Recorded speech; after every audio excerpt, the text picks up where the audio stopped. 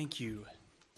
Well, we're going to look today in Luke's Gospel, Luke chapter 2. If you'll turn over in your Bible to Luke chapter 2.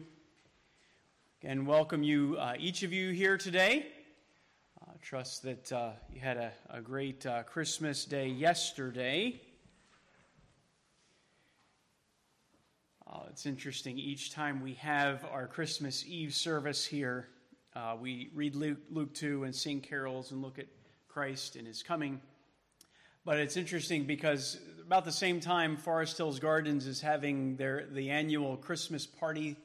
And so Santa Claus is parked out front. And there's these his loud sleigh and generator. And people are coming up and taking pictures of him. And so that was happening, Friday night. And people are kind of streaming all to Santa Claus and sing these secular songs about a reindeer. And I'm sure a couple Christmas carols too. But I find myself talking to the Lord Friday night and apologizing because of that for our community, right? That we have so many people going to talk about Rudolph and these things that really don't exist. And this is on our calendar in our country in order to remember about Jesus and His birth. And so I find myself praying that way. I found myself praying that way visiting the windows there in Rockefeller Center. I don't know how many of you saw that display at, which one is it? The big one on the light show. Anybody remember? What's the department store there? Saks, yeah. Just really, it's magnificent, right? And there's people everywhere. And I'm just like, Lord Jesus, this is all about you. And others here may not know it, but we praise you for the mark you've made here in our culture to this day. But it also makes me start praying, Lord, please work in our community in such a way that we will have people streaming to church every Christmas Eve and have to turn people away, and Santa Claus will be like, hey, where is everybody? And makes me also think that maybe next year we'll all meet down there and sing with everybody, then tell them to come up here and enjoy worship of the Lord. So we'll have to try to do that next year at 8 p.m. and see how the Lord uses that. Okay, Luke 2. I'm going to read, or let's read this together. We'll read verses 36 to 38 together, and then we'll jump into the text. We've been looking at Luke 2. Brother Mookie, Brother Steve read Luke 2, 1 through 24, I believe. No, 21, Christmas Eve. And then there's a couple verses there about Jesus' circumcision. And then we get into some verses about Simeon. We'll get to that in just a moment. And then we have this appearance of Anna. All right, so that's the kind of the setting, and I'm going to describe a little bit of that context in a minute. But let's read together about Anna. Verse 36. Would you read with me? And then we'll ask the Lord's blessing on the text to our soul, and then we'll dive in there together. Let's all read together, starting at verse 36. And there was a prophetess, Anna, the daughter of Phanuel, of the tribe of Asher. She was advanced in years and had lived with her husband 7 years after her marriage, and then as a widow to the age of 84. She never left the temple, serving night and day with fastings and prayers. At that very moment, she came up and began giving thanks to God and continued to speak of Him to all those who were looking for the redemption of Jerusalem. Let's pray. Lord, we thank you for this text and the example of Anna. We ask that you would prod us forward in our walk with you by giving us this example. We praise you that you are the kind of God, that you are the only God, but this is who you are, that you come to earth, that you even now bend your ear to hear us because of Jesus. How proud, arrogant, hopeless to think you would ever hear us without Jesus. And so we come because of His name, because He has come. And we come to you because of Him, because He is so great, because He is the mighty God, the Prince of Peace, the wonderful Counselor who's brought us near. We come with boldness. In humility, we bow before you in boldness, asking that you would receive honor and glory from these few minutes that we have together, asking that your Spirit would move in each of our hearts, that he would fill me as a speaker and each of us as hearers to understand these words more clearly and the purpose that you've breathed them out. And then also that they would be a wind in our sails that would spur us along in Christ likeness, in likeness to your Son.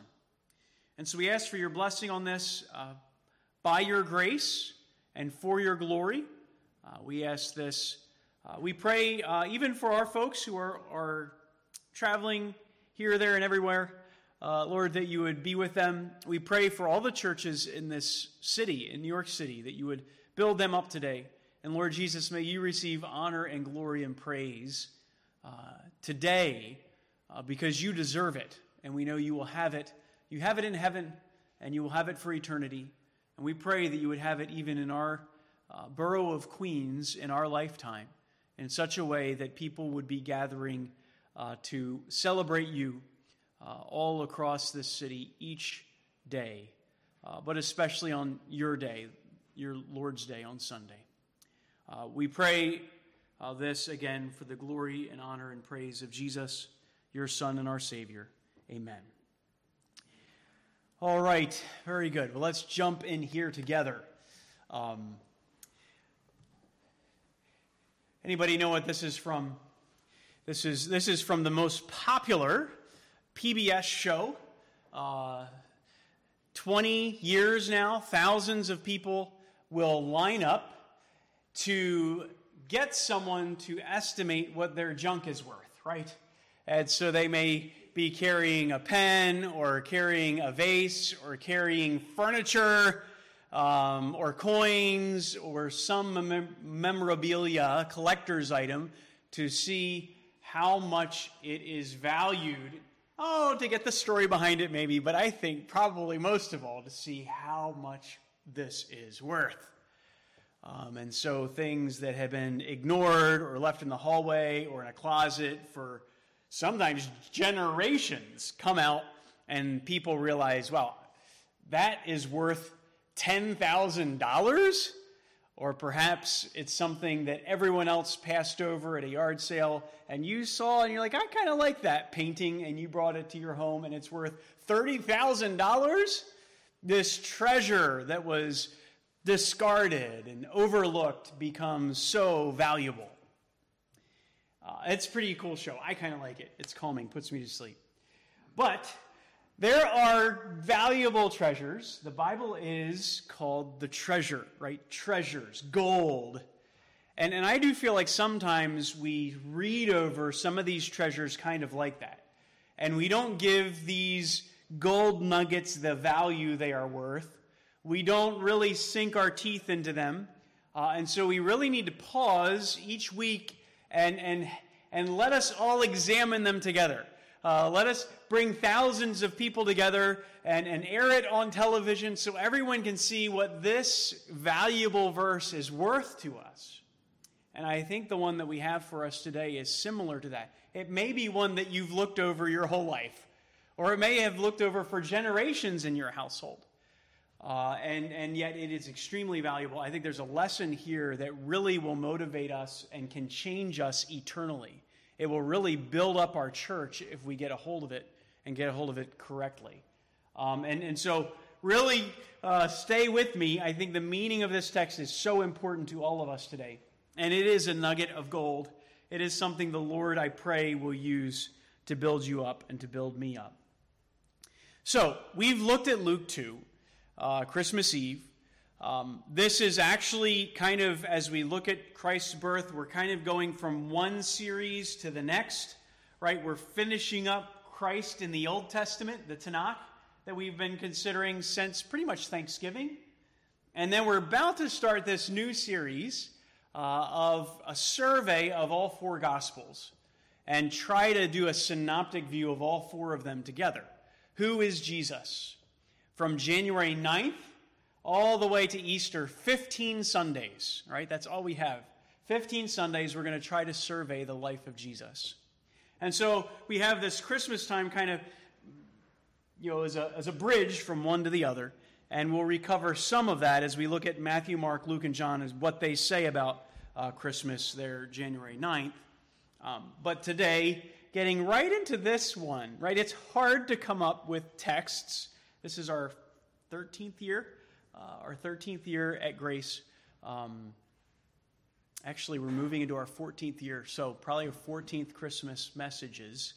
And we've handled all the texts, but we haven't handled this one very deeply. We looked at Simeon, but we haven't looked at Anna. So we're going to really take some time understanding Anna today. It's in a wonderful setting. So we're going to take a few minutes to look at verses 26 to 36 to find out a wonderful setting. And that's the message to Simeon. And really shows us where they are right now so you can picture it. But then we really want to dive into verses 36, 37, and 38 and find this wise servant, Anna. So, the wonderful setting. You have your notes in front of you. That would be page 7. I'm going to say a magnificent setting. A wonderful setting, a wise servant. Look at the overall timing. The overall timing, when 8 days had passed before Jesus' circumcision, his name was called Jesus, the name given by the angel before he was conceived in the womb. There's the circumcision. And when the days for their purification, according to the law of Moses, were completed, they brought him up to Jerusalem to present him to the Lord, obeying the Bible. As it is written in the law of the Lord, every firstborn male that opens the womb shall be called holy to the Lord. And to offer a sacrifice, according to what was said in the law of the Lord, a pair of turtle doves or 2 young pigeons. So, there are several Old Testament occasions that mirror this, but this is probably talking the time of Jesus' dedication at the temple, when they come and actually bring the sacrifice in his place. So, if you're taking notes, you would look at Leviticus 12, verse 6. When the days of her purifying are completed, whether for a son or a daughter, she shall bring to the priest at the entrance of the tent of meeting a lamb a year old for a burnt offering, and a pigeon or a turtle dove for a sin offering.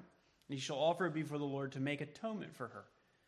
So Jesus is probably at this point 40 days old.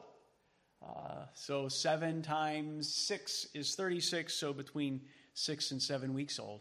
They come back to Jerusalem, and they are going to get ready to offer 42. Yes, 35, 42. My math brain was also going off. Thank you. So, between 5 and 6 weeks old, Jesus is coming to the temple for the dedication. This is kind of this scene here. This would be Herod's temple. And you have this outer area is called the court of the Gentiles, right. This is where, if you're not Jewish, you were allowed to go. And this is what Jesus would always cleanse, because this is where the Jewish folks, the ruling establishment, would set up kind of the bazaar setting, meaning like this is where they're selling and trading goods. People are bartering, they're exchanging currency. And Jesus is like, no, this should be a place of prayer for all people. But this is the first time he's entered this place. So we're probably talking about either this courtyard or, number 9 here, this would be the courtyard of the women.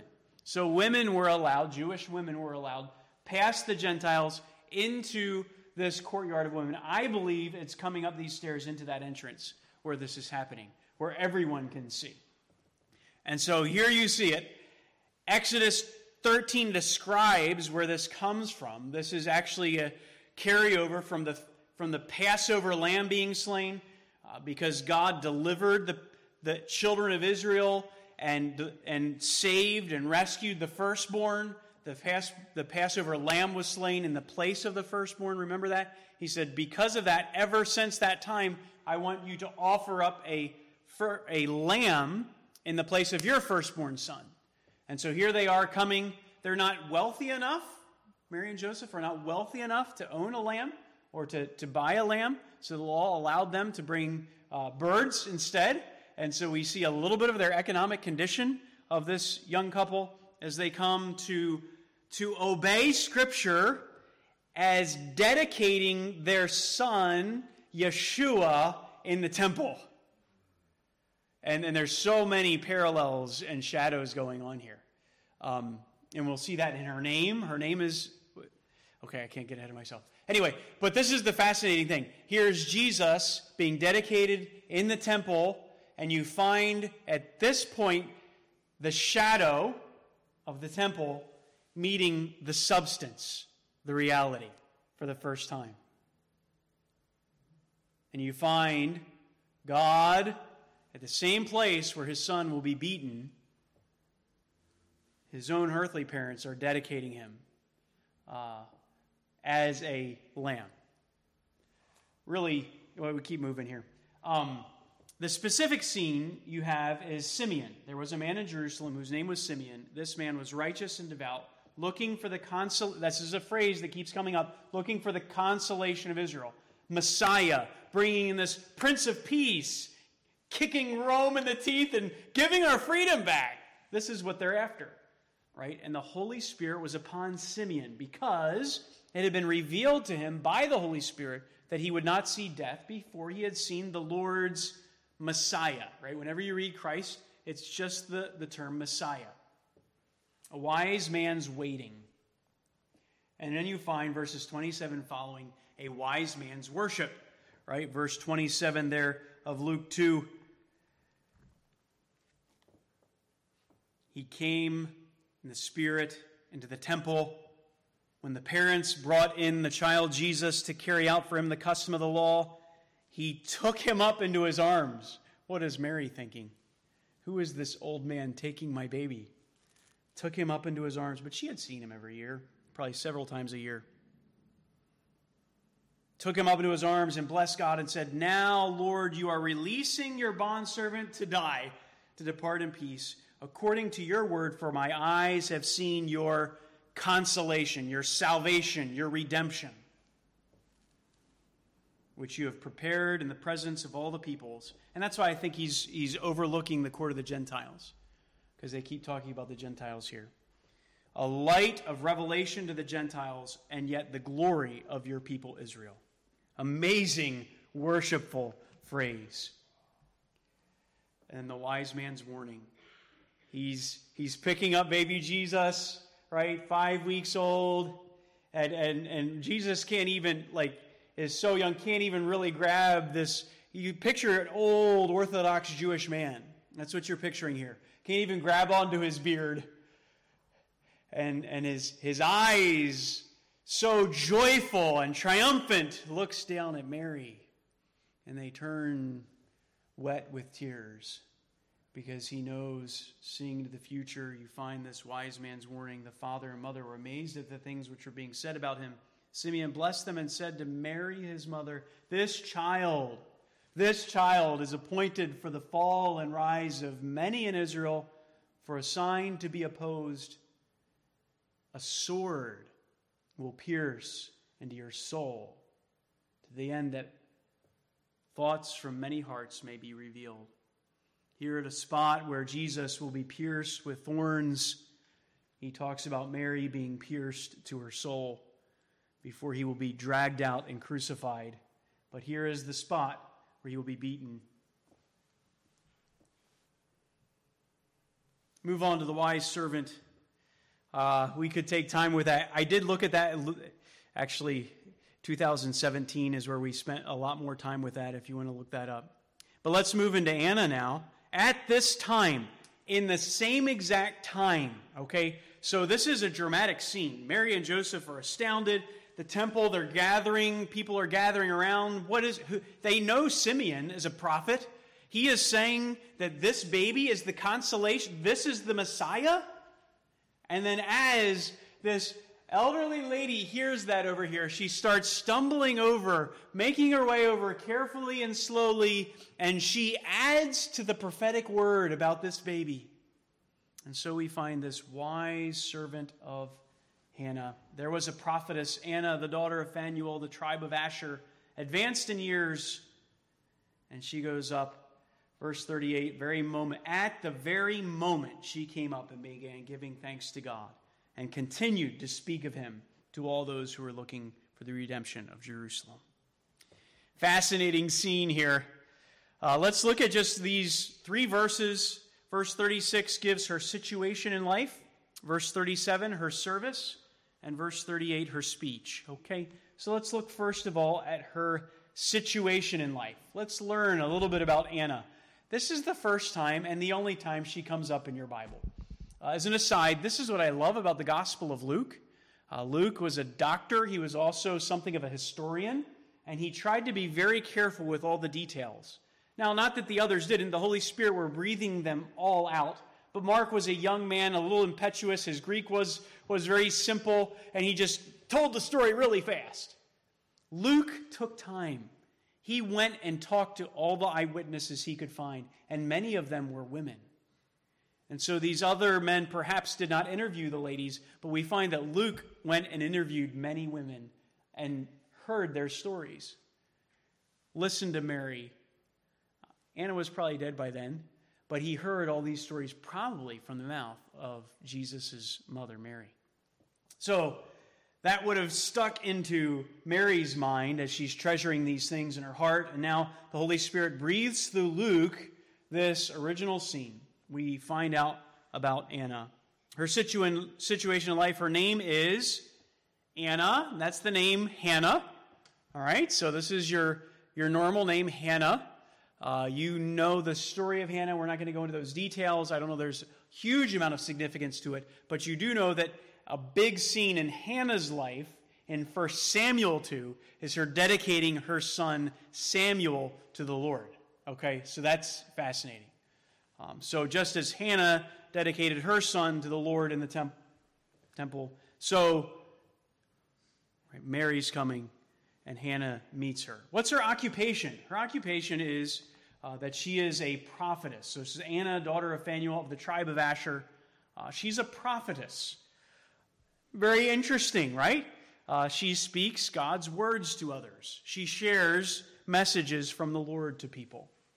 We find many prophets in the Bible, right? Especially in the Old Testament, where God's words were not as well known and people could not read.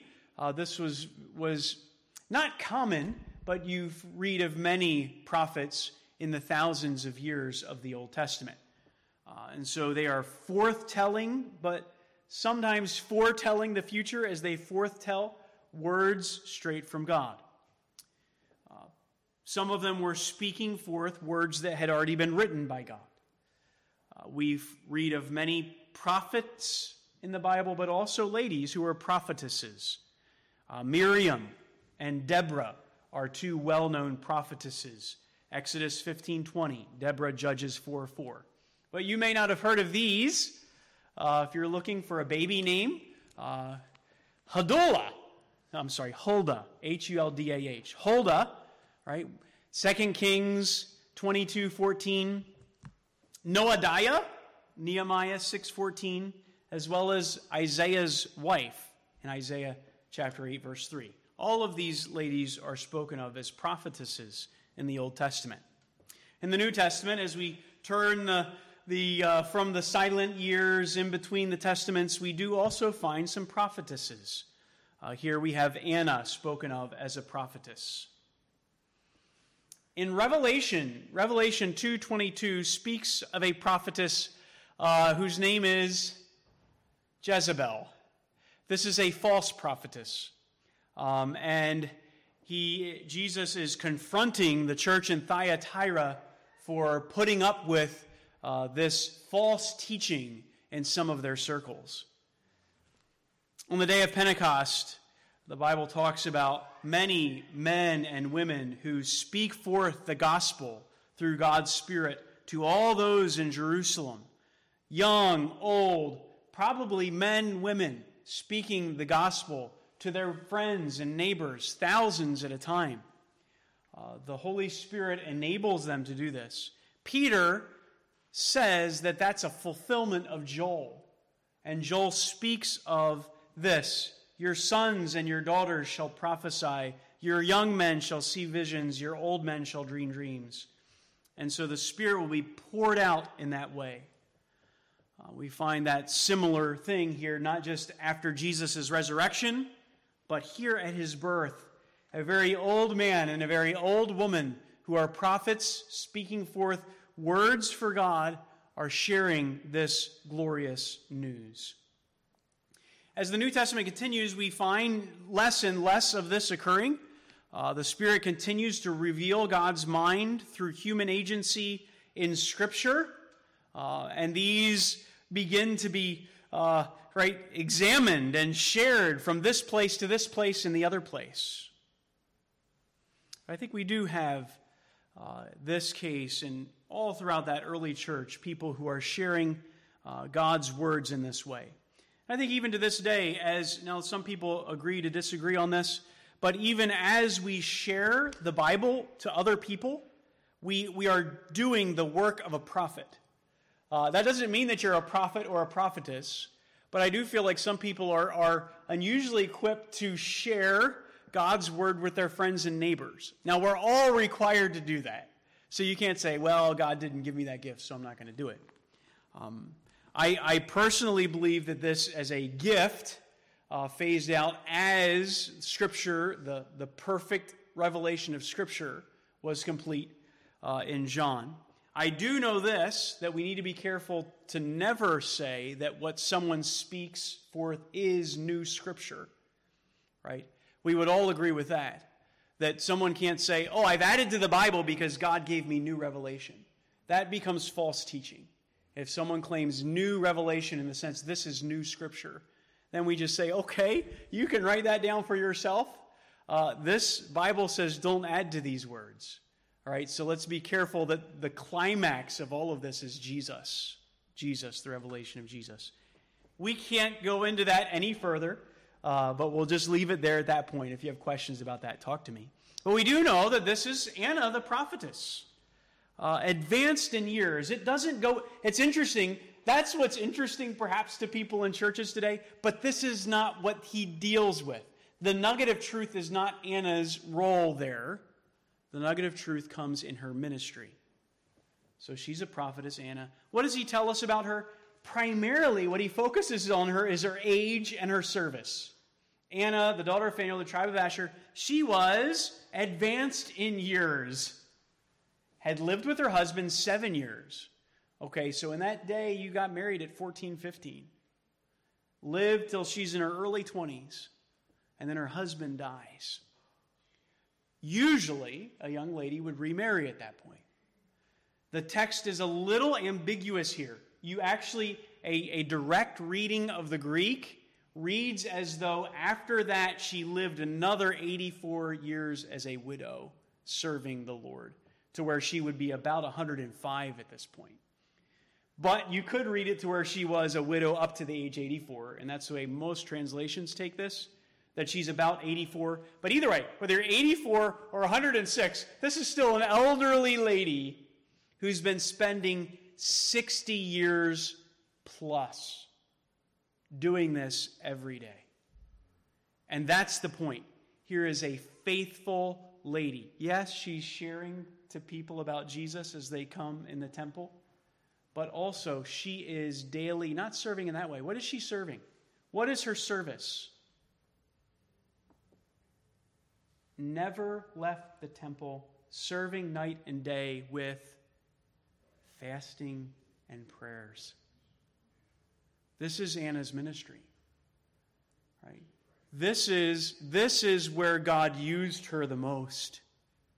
That every day for decades, this faithful lady was coming into the temple and praying for her city.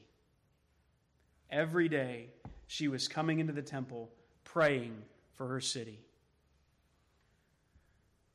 This was her service. The Bible really highlights this for men, but also for ladies. The church has loved these ladies who would do this. 1 Timothy, you're taking notes, 1 Timothy 5, verses 9 through 16, describes the church actually paying for widows who are willing to do this with their life. That they would actually be put on a list to be provided for because they're going to continually give their life in piety in this way. I'll let you read that. That's 1 Timothy 5, verses 9 through 16. Let me just read 2 verses, okay?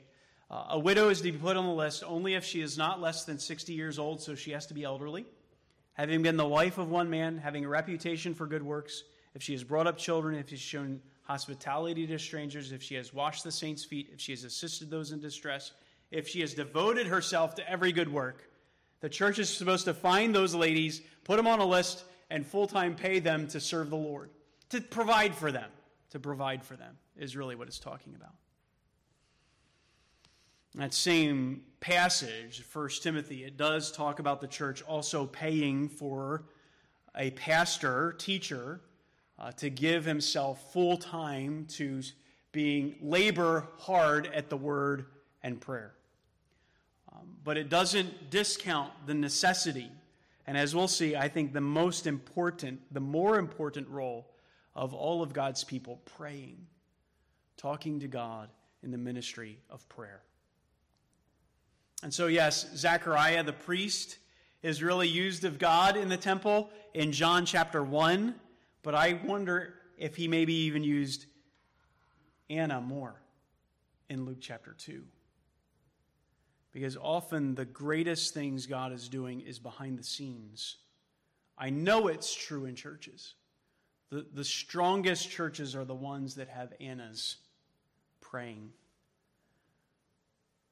In fact, history teaches us, as this text teaches us, that when God does very big things, spiritual things in cultures and communities, he starts it behind the scenes with people that may never be known by name, praying, sometimes for decades. Here's Anna, an amazing example of prayer, right? She shows great perseverance in prayer. She's praying all the time, right?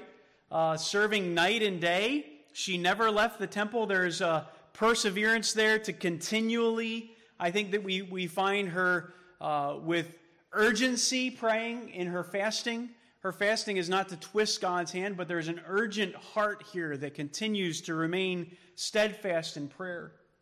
And his focus is on that she's been doing this, and that's the point of her being old.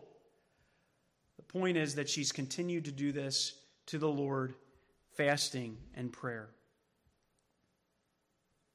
She prayed continually, she prayed consistently before the Lord. And that is where the work is done.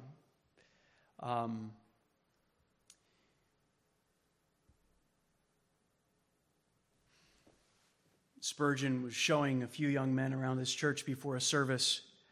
It was in the summer, and he said, "Gentlemen, can I show you what the Lord's doing here?" He says, "Let me show you the heating plant of this church." And they weren't interested in that.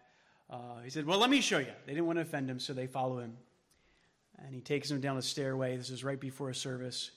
He quietly opened a door, and he whispered, "This is our heating plant." The students were surprised to see 700 people bowed in prayer below where others would be gathering to hear preaching. And those 700 people were praying. Or you think, well, Spurgeon was a great orator. And he is. We read his sermons to this day. I do. Great orator? No, he was. But who cares about that? Honestly, there's so many people who can speak. Right? There's so many. Like there are just billions of very gifted orators. The Bible doesn't need orators. God doesn't need orators. You know who he uses? He uses that heating room. He uses God's people praying faithfully. And so, 1 Timothy talks about the man who is going to devote himself to preaching, but he also encourages the church to be finding ladies, men. In fact, what does he tell the old men in 1 Timothy 2? I want the older men to be praying. That's what he says. The church should be organized this way. Pentecost began in a prayer meeting. And since that point, the outpouring of God's unusual works of grace in regeneration are always preceded that way, without an exception. God's works of grace began with Anna.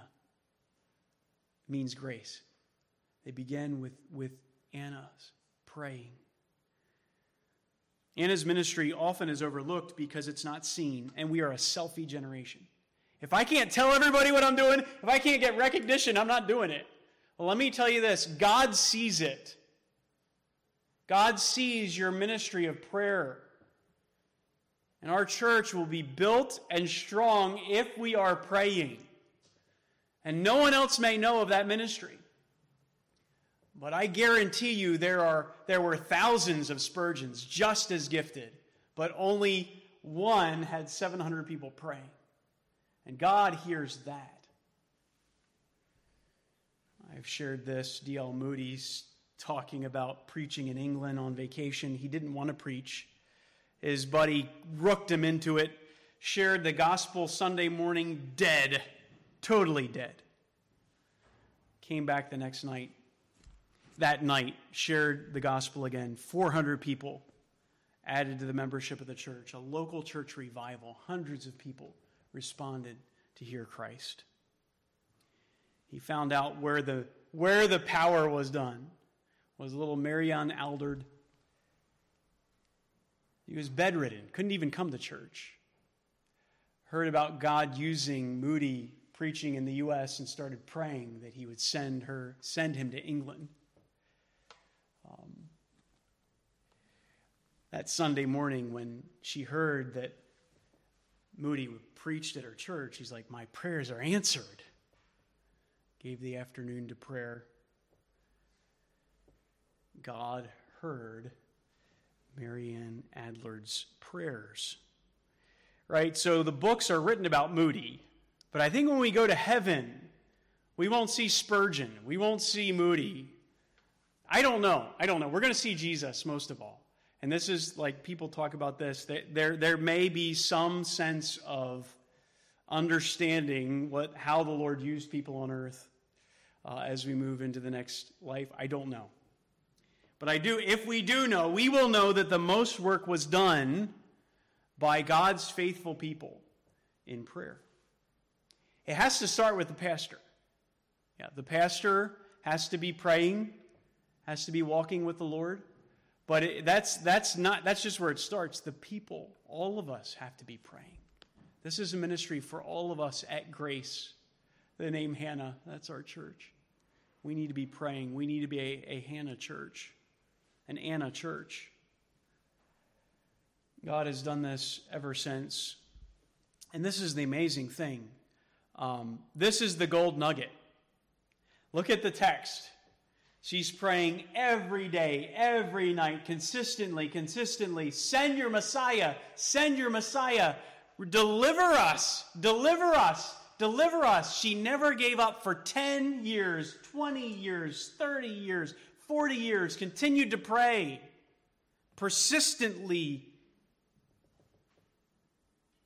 And look at what she says there, verse 38. We're going to get to a moment. At that moment, she gave thanks to God.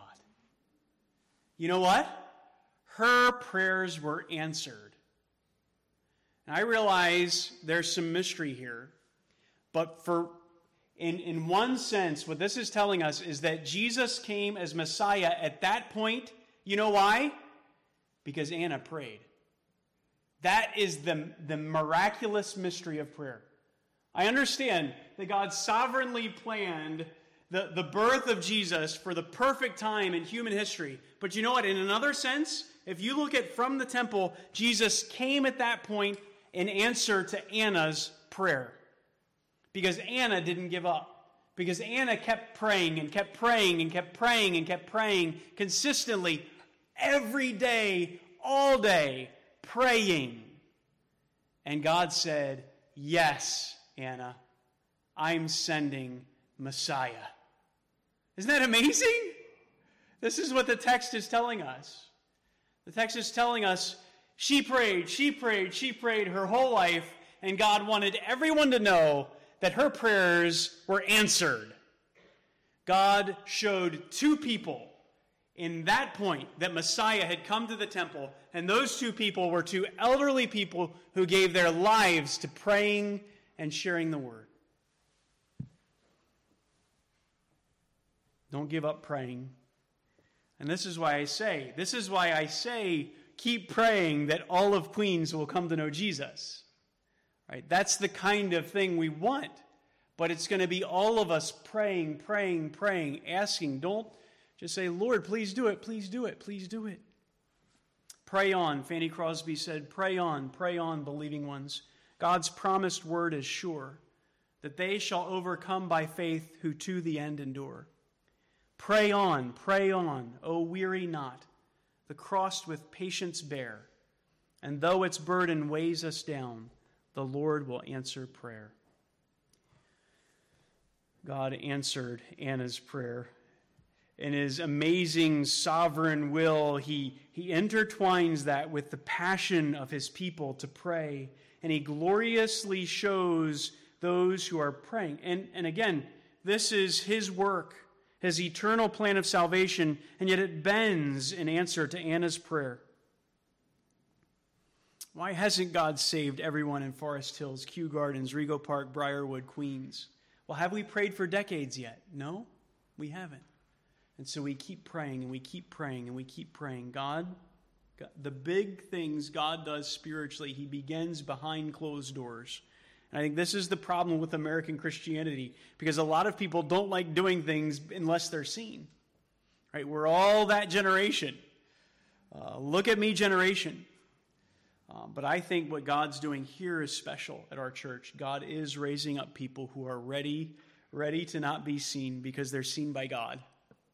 And they know that as God answers their prayers, their heart overflows. God did that. He brought that person I've been praying for, my 7 potted plants, and now 4 of them are coming to the Lord's table with me. These begin behind closed doors as heaven bows down. And this is the glory. The glory goes to God. This is the kind of God we serve. He listens to your prayers. An amazing, glorious God is shown in the incarnation here. Okay, we need to just move on. I'm just going to encourage you to pray this way. I would encourage you to pray each Saturday night into Sunday. Even come early here and pray. Pray that the Lord will use the preaching of his word. And honestly, I don't care who's preaching. It doesn't really matter a whole lot. I give my life to trying to preach, right? And I love it. But it really doesn't matter, right? We could have Asher come up and preach next week. And if we are all praying, God would use his voice just as much as mine, right? Or Pastor Andrew or Brother Mookie. That's not the issue. The issue is, are we praying for God to use this as an altar for his Spirit to work with the power of his word? Church I was ordained at, Pastor Mark Minnick often shared the testimony of Mrs. Boyd. Mrs. Boyd was the founding pastor's wife. He died, and she continued to live as a widow in the church, serving the Lord night and day with her prayers. She would often share the words of God with people in the congregation, especially with wives of men who are training for ministry. But she stayed on, and she prayed and she prayed. As she passed away, one of Pastor Minnick's great challenges was for everyone in the church to try somehow to make up the gap that was felt because she was no longer praying for that church. Let me just encourage you. What if you were no longer at this church? Right? We would miss you, seeing you, but would we sense we had lost a pillar of prayer? I don't know how many pillars of prayer we have. It starts now. It starts now with saying, I'm going to keep praying for God to work in my neighborhood in a special way. And please pray for our church in that way. God loves to honor the prayers of his faithful people. Let's quickly move on to her speech and we'll be done here. At that very moment, she came up and began giving thanks. That's the amazing thing. Because this is what she's saying. All of my prayers have finally been answered. God heard and he answered this prayer. She kept seeking and the Lord allowed her to find. And encourages us because he is a great God who will listen to us. He encourages us to keep asking, to keep seeking, to keep knocking. right? For that individual that you're praying for that situation that is burdening your heart, right? The answer comes on her knees. And then she goes from a speech of thanks to a speech of Christ. She continued to speak of Christ, right? So she thanks God, and then she continues to speak of him. Her ministry was, this is what God's doing. Let me tell you what God's doing. Let me tell you what God's doing. And you can see her go to that couple, that couple, that couple, that couple. There had been a group of people who had been praying for Jerusalem to be rescued through the Messiah. And so she continued to speak of him, to speak of redemption to all those who are looking for the redemption of Jerusalem. And so there's this group, and they're asking God to bring Messiah, to deliver Israel. And with this baby, they have the answer to their prayers. Luke 1:74, Zacharias prays this, to grant to us that we, being rescued from the hand of our enemies, might serve him without fear. There's this idea of rescue. Simeon has just said this, right? Simeon, looking for the consolation of Israel, the Holy Spirit was upon him. And so here is the consolation of Israel, the one who will bring eternal peace on earth and will give all the nations that run against God their due, even our nation, if we do not follow God's ways. And this is clear all throughout the Bible. We do not turn to Christ, but there is a time where this Jesus will come again, and maybe that's what we start praying for. This Jesus will come again, and he will bring peace on earth. He will do away with all disease. He will do away with all sin. And his royal messianic kingdom will be brought to earth. The consolation.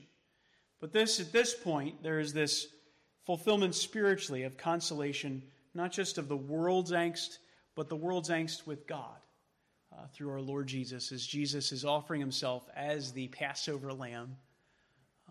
The next time he's in Jerusalem, or the last time he's in Jerusalem, he's going to say, no longer are you looking at the first Passover, you're looking at the new covenant, the one that's not a lamb, but the covenant of my blood. And he's going to pour out his blood, and he's going to make peace between us and God. And this is the message of Jesus. But I think the message for us today is that we should be people who are coming to this great God and seeing him work in unusual ways. That's what we want. Yes, receive Christ as your Savior, consolation for your soul, freedom from the penalty of sin, the power of sin, and eternally the presence of sin. But let's all follow Anna to him, and let's make much of him to others. But let's receive this amazing gift of grace, the name of our church, that God would listen to our prayers. And let's start asking him consistently. Right? If you can on Wednesday night via Zoom, but each day, all of us talking to the Lord, asking him to work in our neighborhood, asking him to save everyone in Kew Gardens, everyone in Briarwood, everyone in Rego Park, everyone in Queens, asking him to draw people to himself in a special way like that. About 20 years ago, I met a lady named Dr. Lyons. She was an interesting figure, to say the least. She had devoted herself, actually her and her husband had devoted themselves to this ministry in Brooklyn, Sheepshead Bay area of Brooklyn, of full-time talking to people about Jesus, especially Jewish people. She was so burdened for Jewish people. When her husband died, she continued to do that every day, almost all day, talking to people from person to person. Those of you who grew up in Brooklyn may have seen her. By the time I met her, she was an elderly lady, probably around 84. Dr. Lyons gave her life for decades, sharing the gospel on the streets, speaking about Jesus. I met her at Bethel Baptist, our mother church, there in Brooklyn, with Pastor Jim Bickle. What was interesting is one of their first services, toward the end of the day, as they had wrapped up, just a few people there at their second service, she stood up and she looked at Pastor Jim Bickle and she said, "You are the answer to my prayers. For decades, I've been praying for a church here." Right? She knew that God had called her to share the words, but God hadn't called her to be a pastor teacher. Right? She knew her Bible. So she had been praying for someone to come, for someone to come, for someone to come, to pastor a church there. She looked and said, "You are the answer to my prayers." I kind of wonder when we get to heaven, how much of that church and its light in Brooklyn will be from the people who are sharing the gospel like Pastor Bickle, but how much because Dr. Lyons for years and years and years roamed those streets praying, "Lord, send a church here. Start a church here." Talking to Jewish people, talking to Gentile people, speaking the words of Christ. I wonder how much of our church she prayed for that church to start churches in other Jewish areas like Forest Hills. We don't know how much God has done through the faithful prayers of his people behind closed doors. Heads bowed and eyes closed. Let's pray. Enter into this wonderful privilege. The first prayer that you will pray that's heard by God is the prayer of grace through the gospel. Of course, God hears everything. But the first prayer that he will hear of you as a child will be the one that births you into his family. When you say, "God, be merciful to me, a sinner," that is the person who is justified, declared right with God. And I would encourage you to pray that even now. This gift of eternal life through Jesus comes because you ask. It's a gift that needs to be received. And so I would encourage you, even in this closing moment, to receive that gift of eternal life. But I just want to appeal to our church folks who are children of God to make Anna's ministry your ministry. You say, "Well, I can't pray. It's hard. It's hard. I know. It's not easy." No one's going to pat you on the back and say, "Thank you for spending that half hour in prayer today." But we need it. Our church needs it. In order for God to work in our church in a special way, in our community in a special way, we need at least 10 pillars like this. At least. And I know we have some. We're going to say, "Tim, by God's grace," Hannah, right? The name Anna, grace, I'm going to come before God in prayer each day for this church and its light. And for eternity. No one may know on this side of eternity this ministry I'm going to have, but I'm going to take it upon myself today. Would you do that? I pray that God, by his Spirit, will give us a heart for this, the heart of Anna, consistently praying. Heads bowed and eyes closed. Let's all talk to the Lord about that. If you'd like to pray, I'll be standing in the back lobby in a moment. We'll close in prayer. But let's all respond to this message from these few verses in prayer.